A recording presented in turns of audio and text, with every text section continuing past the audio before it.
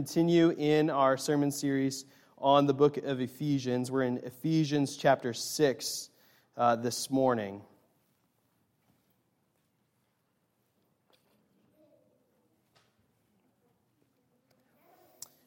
The church of God groans. It is the utmost satanic delusion to talk of religion and slavery. Be not deceived. To affirm that a slaveholder is a genuine disciple of Jesus Christ is a most intelligible contradiction. A brother of him who went about doing good and steal, enslave, torment, starve, and scourge a man because his skin is of a different tinge. Such Christianity is the devil's manufacture to delude souls to the regions of woe. It's a quote from George Bourne, a Presbyterian pastor whose book, The Book and Slavery Irreconcilable, got him removed from ministry by his presbytery in the early 1800s. He wrote this book and would preach sermons like this and refused communion to slaveholders, even pastors in his presbytery, and was removed from ministry, and that was affirmed by the General Assembly of the Presbyterian Church, and so he sought to do ministry elsewhere. George Bourne saw clearly what the Scriptures teach, and he lived it out at great cost to himself. Refusing communion to slaveholders was not an easy thing, but a risky thing for him in that time. Now, how can we be as certain as he was that the book, the Bible, holds that slavery is irreconcilable with the law of God, with the gospel, and the teachings of Christ, particularly when given the way certain passages, like the one I'm about to preach from this morning, has been used by so many to justify slavery? We're going to seek to answer that question this morning. First of all, we need to understand that this morning is not a lecture on this topic or even a lengthy discussion, which actually is maybe far more conducive for this kind of a conversation. This is we're preaching God's Word this morning. We're going to address that question, not every detail of the question, because we're also seeking to have God's Word address us in this moment, not just to know things historically and to understand those things, but actually to change today, right? It's easy to condemn the sins of the past, but not to condemn the sins of my own heart. And we want to we want to understand past things for sure this morning and give that context, but we also want to address our hearts. Now, there are good books that give lots more detail about these things. There are resources for this, but this is not an academic discussion. Now, we also need to know that to understand what question we're seeking to answer, we have to go about it in the proper way. If we are seeking, and partially we are seeking, to answer the question of slavery in the American context, given that that's our history here as a people, we cannot take these passages that we're going to look at this morning and apply them directly to that question. First, we have to go back and understand the context of the first century. We have to travel backward into the text to understand what is this text saying in the first century context. We do this all the time, right? We do this in every text. We're going back to the first century context to understand what it's saying here and then to derive principles from that so that we can move forward into the question of American slavery or the questions of injustice that we have before us today. I want to recommend to you one resource. This book, Reading While Black, by Esau McCulley. This is a phenomenal resource. We went through it as a staff team. Just super, super helpful. I am relying a lot on what he wrote on a chapter on slavery for this morning, and so I want to give him credit, but also urge you to pick up this book. It's really, really good. It's not that thick. That's 2 weeks in a row I've recommended not thick books, guys. So I get credit for that, I think. Ephesians chapter 6, starting in verse 5. If you want to bring that up on the screen there. All right. Slaves, obey your earthly masters with deep respect and fear. Serve them sincerely as you would serve Christ. Try to please them all the time, not just when they are watching you. As slaves of Christ, do the will of God with all your heart. Work with enthusiasm as though you were working for the Lord rather than for people. Go to the next one. Remember that the Lord will reward each one of us for the good we do, whether we are slaves or free. Masters, treat your slaves in the same way. Don't threaten them. Remember, you both have the same master in heaven, and he has no favorites. I think there's one more, or no? Is that the end? That's the end. All right. Now, for us to understand what we're looking at in this passage, we need to understand first century context. George Bourne, in his book, quotes from the Reverend David Rice, who says this: Christians were at that period under the Roman yoke, the government of the heathen, who were watching every opportunity to charge them with designs against the government, to justify their bloody persecutions. In such circumstances, had the apostle proclaimed liberty to the slaves, many of them would have been exposed to certain destruction, and the Christian cause might have been ruined, without freeing a single man. This would have been the height of madness and cruelty. It was wise and humane merely to hint, if thou mayest be free, use it rather. Now, it's really hard for us to think from this perspective. But it is true within the context of the first century that the church was a persecuted minority, and we're going to talk a lot more about how that worked out. But we need to understand when we hear this text, we can't read it from all that we hear today. We have to read it and understand what the first hearers would have heard. Maybe something that might help us is to imagine how we would respond pastorally to those in a persecuted church context today. Would we tell them to rise up against the government and to overthrow injustice? Likely not, given that it would cause the government to clamp down on them. We might actually help them pastorally talk through what God is doing, and then at the same time affirm the glorious gospel and the truth of God. Right? There are places, certainly, we walk through the book of Acts, where Paul is confronted with various things, and he says, we will obey God and not man. We will do the right thing. And yet, at the same time, Paul is not rushing the church into persecution. Right? And so we have to understand the context in which was happening here in the first century. Roughly 1/3 of the Roman world were slaves, according to best estimates. It's hard to estimate things like this, but roughly 1/3 of the Roman world were slaves.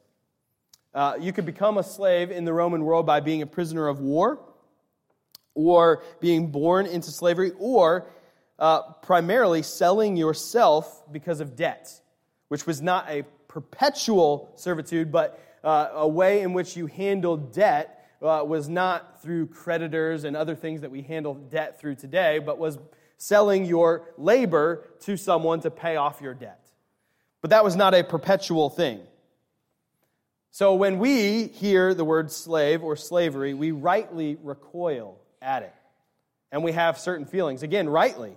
We feel righteous anger. But I want to help us understand why we should feel righteous anger and what this text is saying. And to do that, we cannot read 18th and 19th century American slavery into the text. First have to deal with the first century context and then come forward. We're going to land still with righteous anger. But we're going to do it in the right way. We're going to go backward and come forward in that. So to understand that, we need to discuss some differences between American and Roman slavery. Certainly not, in saying this, it's not like saying, hey, Roman slavery was a good thing, American slavery was a bad thing. No, Roman slavery was also bad. It was dehumanizing. It could be quite brutal, and it was dehumanizing. We're not saying that it was a good thing, and I don't think that the Scriptures would say so either.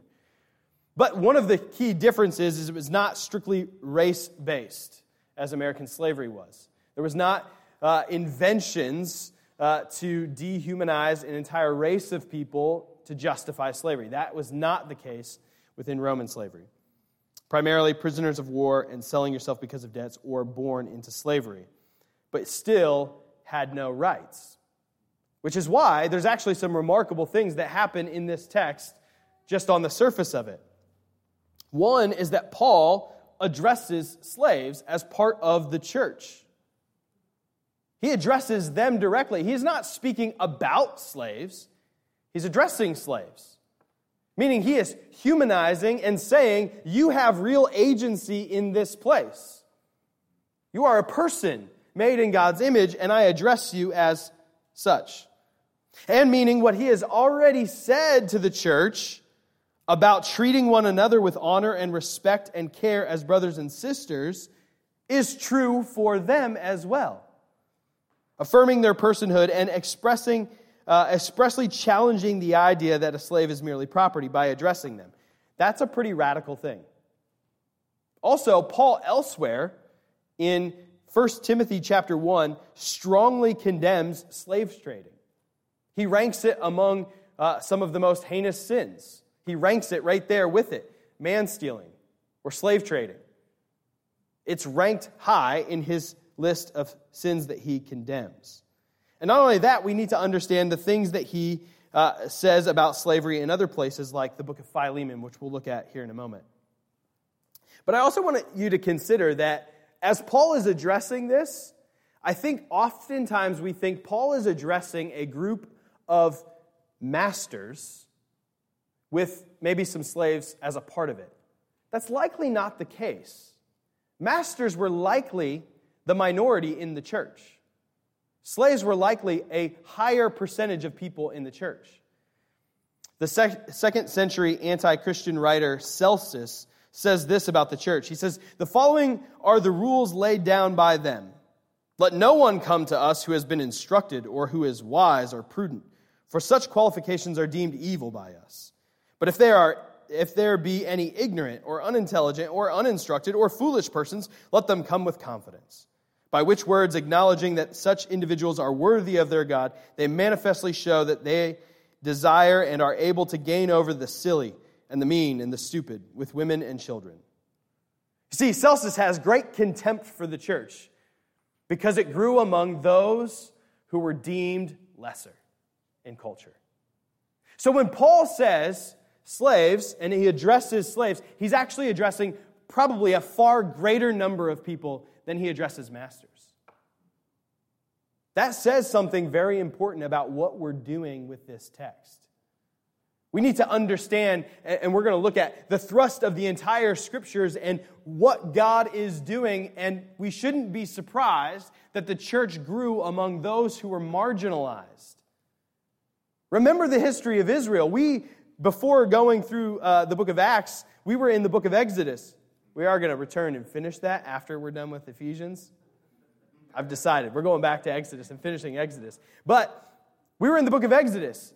The high point of salvation in the Old Testament is God redeeming a people out of slavery, liberating them, both spiritually and physically liberating them. And all throughout the Scriptures, God tells the Israelites to remember who you were. The church always grew among the oppressed and the marginalized because they were deemed worthy of God's love when the world told them that they were unworthy, as Celsus very clearly says. So we need to remember that the master is an anomaly in the church, not the slave. So anything we think of what Paul says here, we need to know that in that context. It's not to say that masters weren't present. They were. He addresses them. But they were not the majority. And we need to understand the perspective of the Scriptures, as I said, the whole of the Scriptures. If you'll go to the next slide, the quote there. Esau McCulley, in his book, he says, "I want to contend that the Old Testament and later the New Testament create an imaginative world in which slavery becomes more and more untenable. Stated differently, God created a people who could theologically deconstruct slavery." Esau's argument, and he traces that through, and I'm going to walk a little bit of his argument, is that the Bible creates for us a people who can deconstruct slavery and can abolish it. And creates a people who ought to move in this direction, and anything outside of that is a sinful use of Scripture, as we'll see. So, right at the beginning of the law, right? We went through Exodus to the beginning of the law. Exodus 20, verse 2, it says this, I am the Lord your God who rescued you from the land of Egypt, the place of slavery. At the beginning of the law, God is going to give Israel his rules for how they should live in the land. And he says, remember that you were slaves in Israel, or in Egypt. Remember that I liberated you from slavery. Israel is forced to remember this. And God starts his law that way because he's going to give commands and laws that deal with the reality of slavery because the world they lived in the ancient Near East, had slavery. That was already a part of the world in which they were living. And so God brings his law to minimize suffering and to create a people who will overthrow the unjust systems of the world. And I want to show you how that happens. All right, Deuteronomy 15, 12 through 15 says this. If a fellow Hebrew sells himself or herself to be your servant, right? The way in which slaves became slaves in Israel was the same in terms of debt, coming out of debt, selling yourself into slavery so that you could pay off a debt, selling your services, your labor. And it serves you for 6 years. In the 7th year, you must set that servant free. 7th year, set him free. Doesn't say when he's paid his debt. Says 7th year, set him free. It doesn't qualify it at all. And then it does qualify it actually. It says, when you release a male servant, do not send him away empty-handed. Give him a generous farewell gift from your flock, your threshing floor, and your winepress. Share with him some of the bounty with which the Lord your God has blessed you. Remember that you were once slaves in the land of Egypt, and the Lord your God redeemed you. That is why I am giving you this command. This is huge, right? If this is true within Israel, that you're going to allow someone to come, sell themselves to you for the purpose of paying off debt, and then you're going to send them out with resources so that they're no longer going to get in debt, Lord willing, and release them. You know what that's going to do? It's going to end any system of slavery in Israel. Eventually, right? You're going to release them every 7 years. It's going to end it. Deuteronomy 23, verses 15 through 16. If slaves should escape from their masters and take refuge with you, you must not hand them over to their masters. Let them live among you in any town they choose, and do not oppress them. Esau McCulley points out in his book, there is nothing like these laws in any ancient Near Eastern culture or in the Greco-Roman first century. There were actually treaties done in seminary. I wrote a paper on this law here, and there are treaties that were done between countries to, and standard to that was, if our slaves escape to you, you'll return them, and vice versa, right? But the law clearly forbids that. Israel was to be a light to the nations. And one of the ways they were to do that is to say, if you can escape, go to the free people of God. And do not oppress them. There's nothing quite like this. And really, what we have to see, and there's some other passages that Esau points out, and there are some passages that are certainly challenging. All of these passages are challenging, but certainly there was the ability for Israelites to own foreign slaves and to keep them. They didn't have to release them every 7 years. That was for fellow Israelites. But if you understand the thrust of the Old Testament and the prophecies of the Old Testament, what's the goal of Israel? That all the nations would come, adopt God's law, and be a part of it. You see, the whole thrust is to say, this thing that God is doing here is going to go global, and everyone's going to become part of this, and you're going to welcome brother and sister from foreign land and treat them like you do brother and sister. You see, the whole idea behind this is to liberate the world. Now, to bring it to the context of our passage here in Ephesians chapter 6, we need to understand kind of the context around it.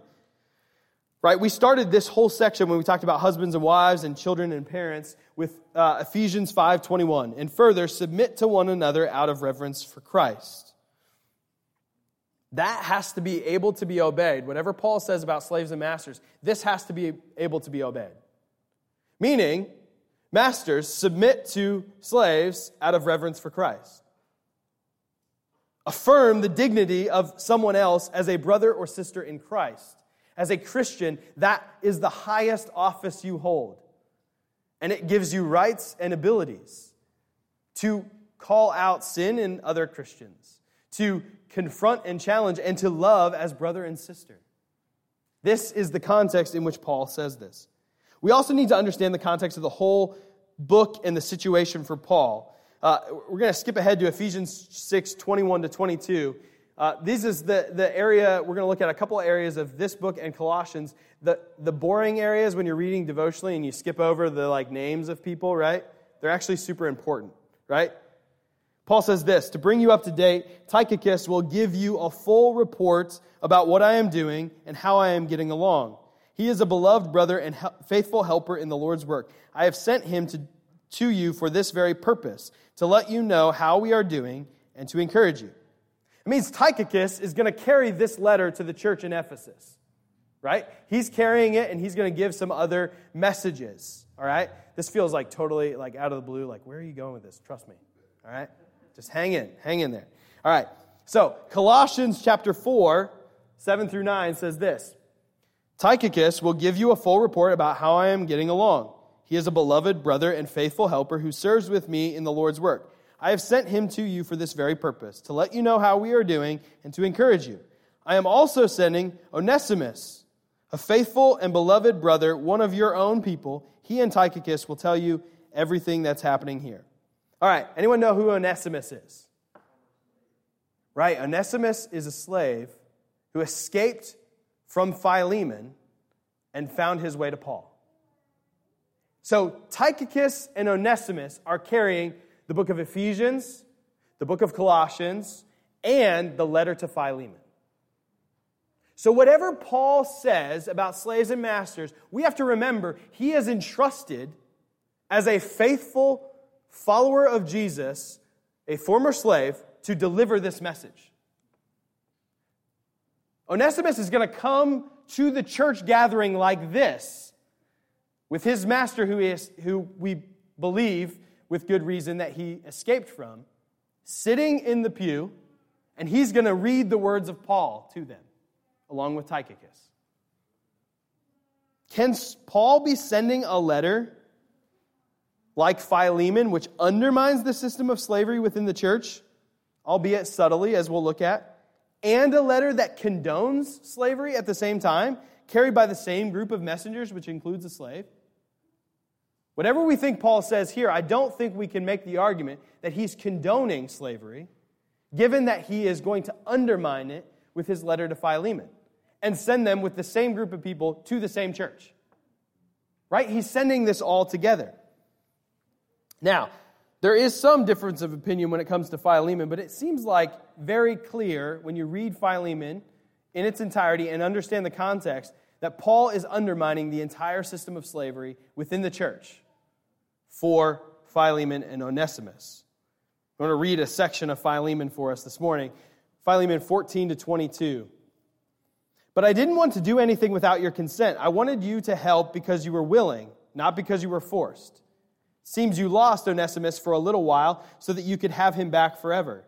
He is no longer like a slave to you. He is more than a slave, for he is a beloved brother, especially to me. Now he will mean much more to you, both as a man and as a brother in the Lord. So if you consider me your partner, welcome him as you would welcome me. If he has wronged you in any way or owes you anything, charge it to me. I, Paul, write this with my own hand. I will repay it. And I won't mention that you owe me your very soul. He's throwing around a little bit of weight here, right? And this is Paul. When you see this, all this caps here, it's the translation trying to show you that in the original manuscripts, this is Paul's actual writing. So Paul wrote by saying something to someone and they wrote it down, like a scribe wrote it down for them. That was a common practice. But there are certain places where Paul writes by his own hand. And this is one where Paul writes by his own hand. I won't even mention that you owe me your very soul. Yes, my brother, please do me this favor for the Lord's sake. give me this encouragement in Christ. I'm confident as I write this letter that you will do what I ask and even more. Oh, one more thing. Please prepare a guest room for me, for I'm hoping that God will answer your prayers and let me return to see you soon. So Paul says, hey, I'm sending Onesimus back to you. He is a follower of Jesus. I'm sending him back to you. I'm not going to command you to do anything, though I could. Don't let me mention that you owe me your very soul. Philemon probably became a Christian under Paul's preaching. And you're going to do this favor for me. I want you to treat Onesimus like you would treat me. Is Philemon going to enslave Paul? Also, by the way, I'm coming soon. I'll see you soon. Make sure you do me this favor. Paul is undermining the entire system of slavery in this church for Onesimus, whose name, by the way, means useful. He probably was born into slavery, given a name like useful, a dehumanizing name, which Paul redeems over and over again in Philemon by a play on words in different places. Right? I think it's the word favor here is a play on words for Onesimus. That you will do this good work for me. You will do this useful thing for me. Paul is urging Philemon in this text to release him. Otherwise, why would wouldn't Paul be in violation of the Old Testament? And Paul frequently calls himself blameless according to the law. Because wouldn't he be breaking the refugee slave law? If Onesimus escaped to Paul, he's not allowed to return him to his master, according to the Old Testament. Is he going to do that and disobey the Old Testament? Or is it better to understand that Paul knew exactly what he was doing and the powerful statement it would send to the church when Onesimus walked in with this letter, read it, and Philemon stood up and gave him a hug as a brother? The powerful message it would show to the church that this is a different kind of place. We may not all get together and go storm Caesar's palace because we would have lost real quick. But here, life is going to function different. Here, life is going to function different. And tradition seems to tell us that Onesimus was freed. There's a man named Onesimus who eventually succeeds Timothy as pastor of Ephesus, or bishop of the church of Ephesus. Isn't it likely that this is the same Onesimus that Philemon freed, that trained under Paul, who eventually leads the church that Paul's writing this letter to right now? And that Philemon would have been called to submit to Onesimus as a brother in Christ and then as a church leader, upending the entire system. Why do we say all that? Well, I think we need to understand that what Paul can and cannot be saying in this passage to know that he's sending this along with Philemon's letter to Onesimus. All right. That was a lengthy introduction. We're going to actually deal with the passage now, all right? I was concerned. I told Whitney earlier this week, I was like, this might be a 4-hour sermon, so just strap in, guys. We're good. All right. Ephesians 6. Slaves, obey your earthly masters with deep respect and fear. Serve them sincerely as you would serve Christ. Try to please them all the time, not just when they are watching you. As slaves of Christ, do the will of God with all your heart. Work with enthusiasm as though you were working for the Lord rather than for people. Remember that the Lord will reward each one of us for the good we do, whether we are slaves or free. All right, one principle that we can pull from this text is that our circumstances cannot determine our obedience.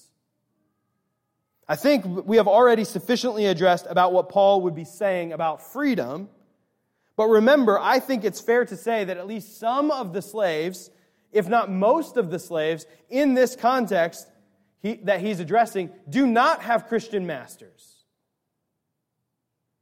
He's not just addressing slaves who might have Christian masters like Philemon. Remember, that's a small number of people. He's likely addressing lots of folks who do not have Christian masters. And what is Paul going to say, and how is he going to instruct them of what to do in their circumstance? Obey Jesus. Do not compromise holiness because of circumstances. If it's true for first century Roman slaves that they are told not to to compromise their holiness because of circumstances, how much more true could that be of us?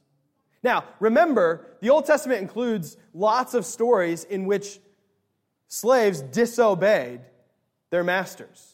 Right? We looked at this in Exodus. Remember the midwives in the beginning of Exodus who refused to kill Israel's sons? They refused to disobey God and to obey a master who would call them to do something wicked. What Paul does not have in mind here absolute obedience. Paul has in mind here, I mean, we could look at other examples, right? Joseph with Potiphar's wife. Joseph is a slave. He refuses to obey his master for the sake of holiness, and he goes to jail for it, right? Paul is not saying obey absolutely every command. He's saying obey Jesus and honor those who you are serving under and obey what you can obey, working hard as if you're working for the Lord. Don't compromise your holiness. Hi, Joy. That's all it took, just one hi, and she darted back.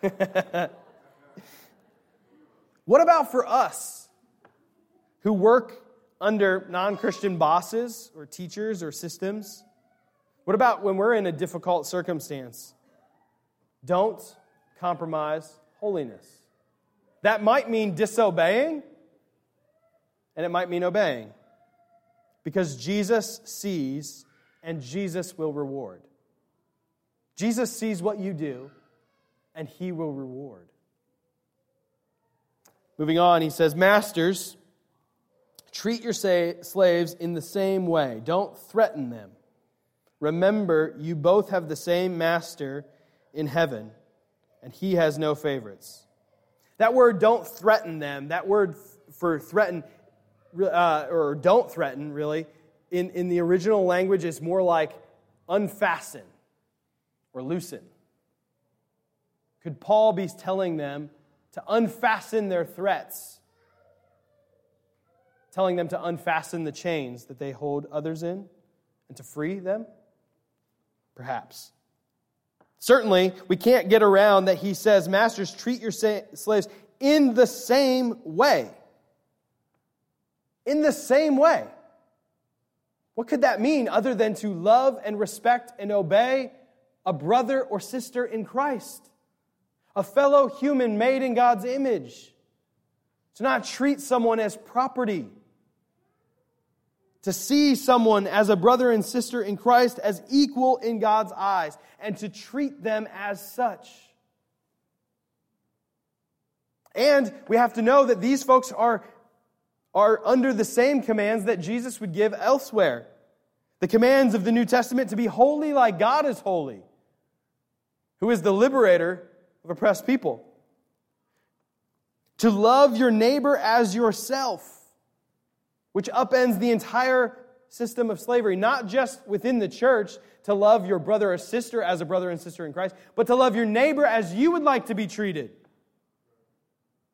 How can we get around those commands?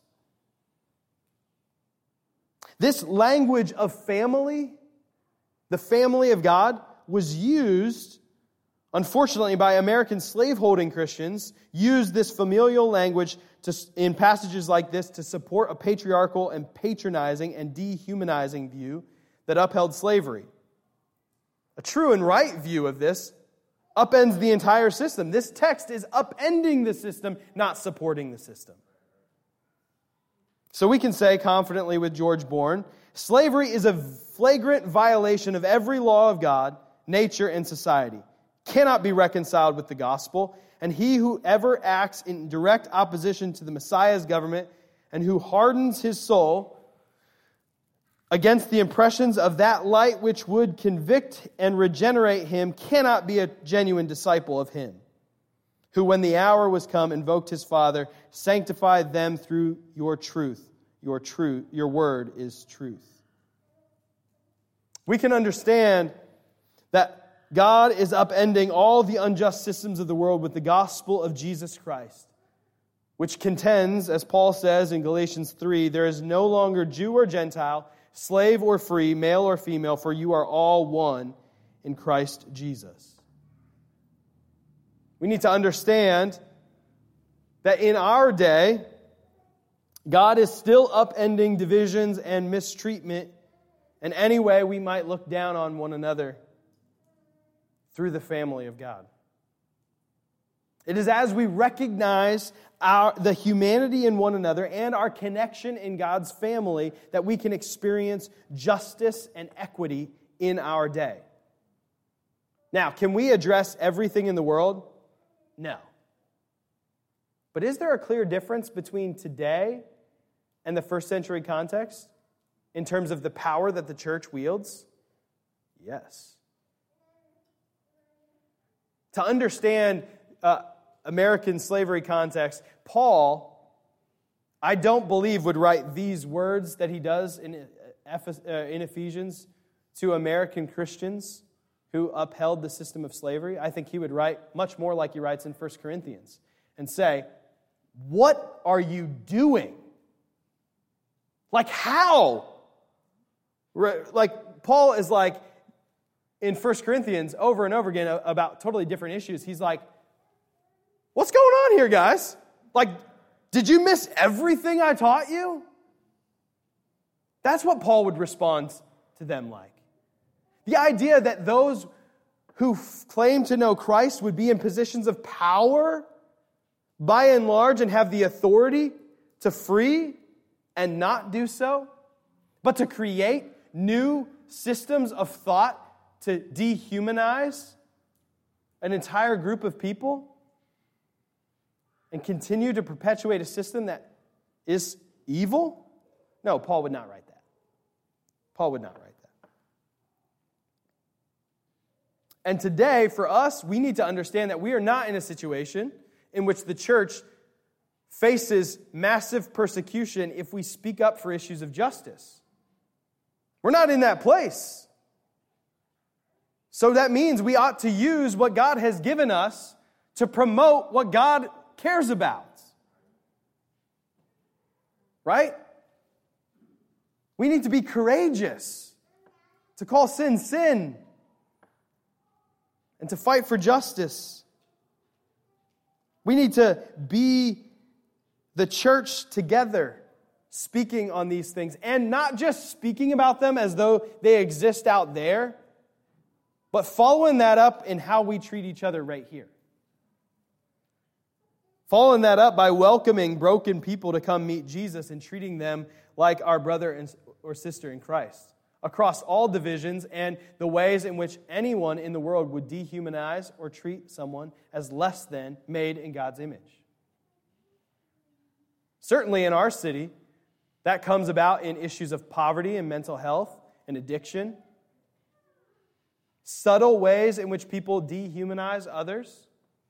Want the problems of a particular place to just move to another part of town so I don't have to deal with it. Are we going to just be okay with that same thing? Are we going to treat others as such? Are we going to treat people as though they're made in God's image and deserve equity and justice and fairness and the same treatment that you would treat one another with? So that's the thrust of the New Testament argument, right? But what about our enemy? No. Love them like you would love yourself.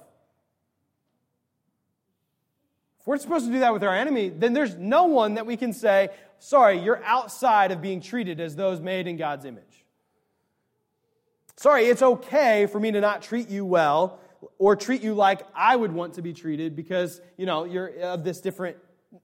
No, there's just nothing there. Everyone treated as though they're made in God's image and capable of redemption by the gospel and being a brother or sister in Christ sitting right here next to you. Is that the way we're going to treat one another? Right? We've always said this at this church, that we don't want to enter into situations of poverty or whatever situation exists in our city and say, hey, we are coming here to serve you. So we stand next to each other this way and we serve you this way. No. We want to come alongside you, next to you, and say, hey, how do we solve these issues together? Because we're the same. That's what Paul's saying here. Guess what? We've got the same master. And one day, he will come. And he shows no partiality. No amount of power or wealth or prestige or influence will matter in that day. The most important person on the planet will be equal to the least important person on the planet. God shows no partiality. God is just, and He will right all wrongs. Even if Philemon doesn't, God will. Even if the American court system doesn't, God will. God will right all wrongs. Revelation chapter 20, verses 11 through 15 says this, "And I saw a great white throne, and the one sitting on it. The earth and the sky fled from His presence, but they found no place to hide.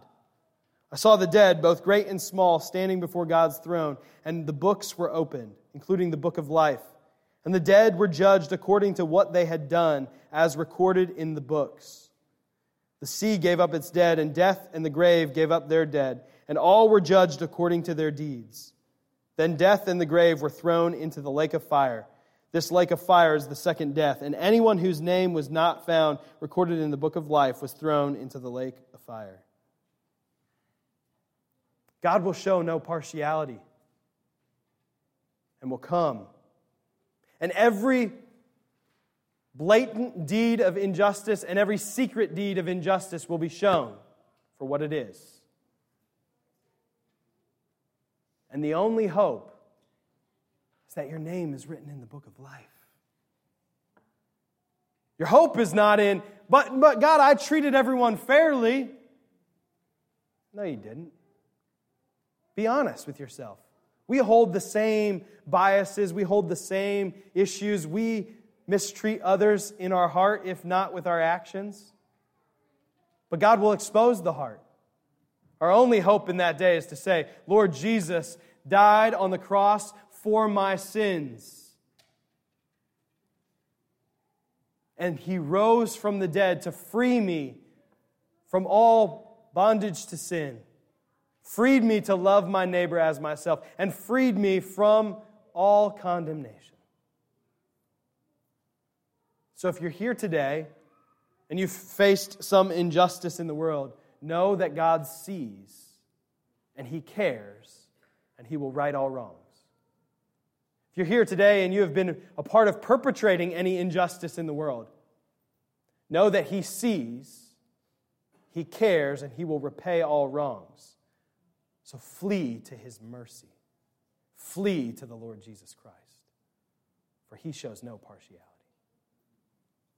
And if you're here today and you don't know Jesus, friends, there is no place that you will find your humanity affirmed, where you will find a God who cares about you, than in the person of Jesus Christ.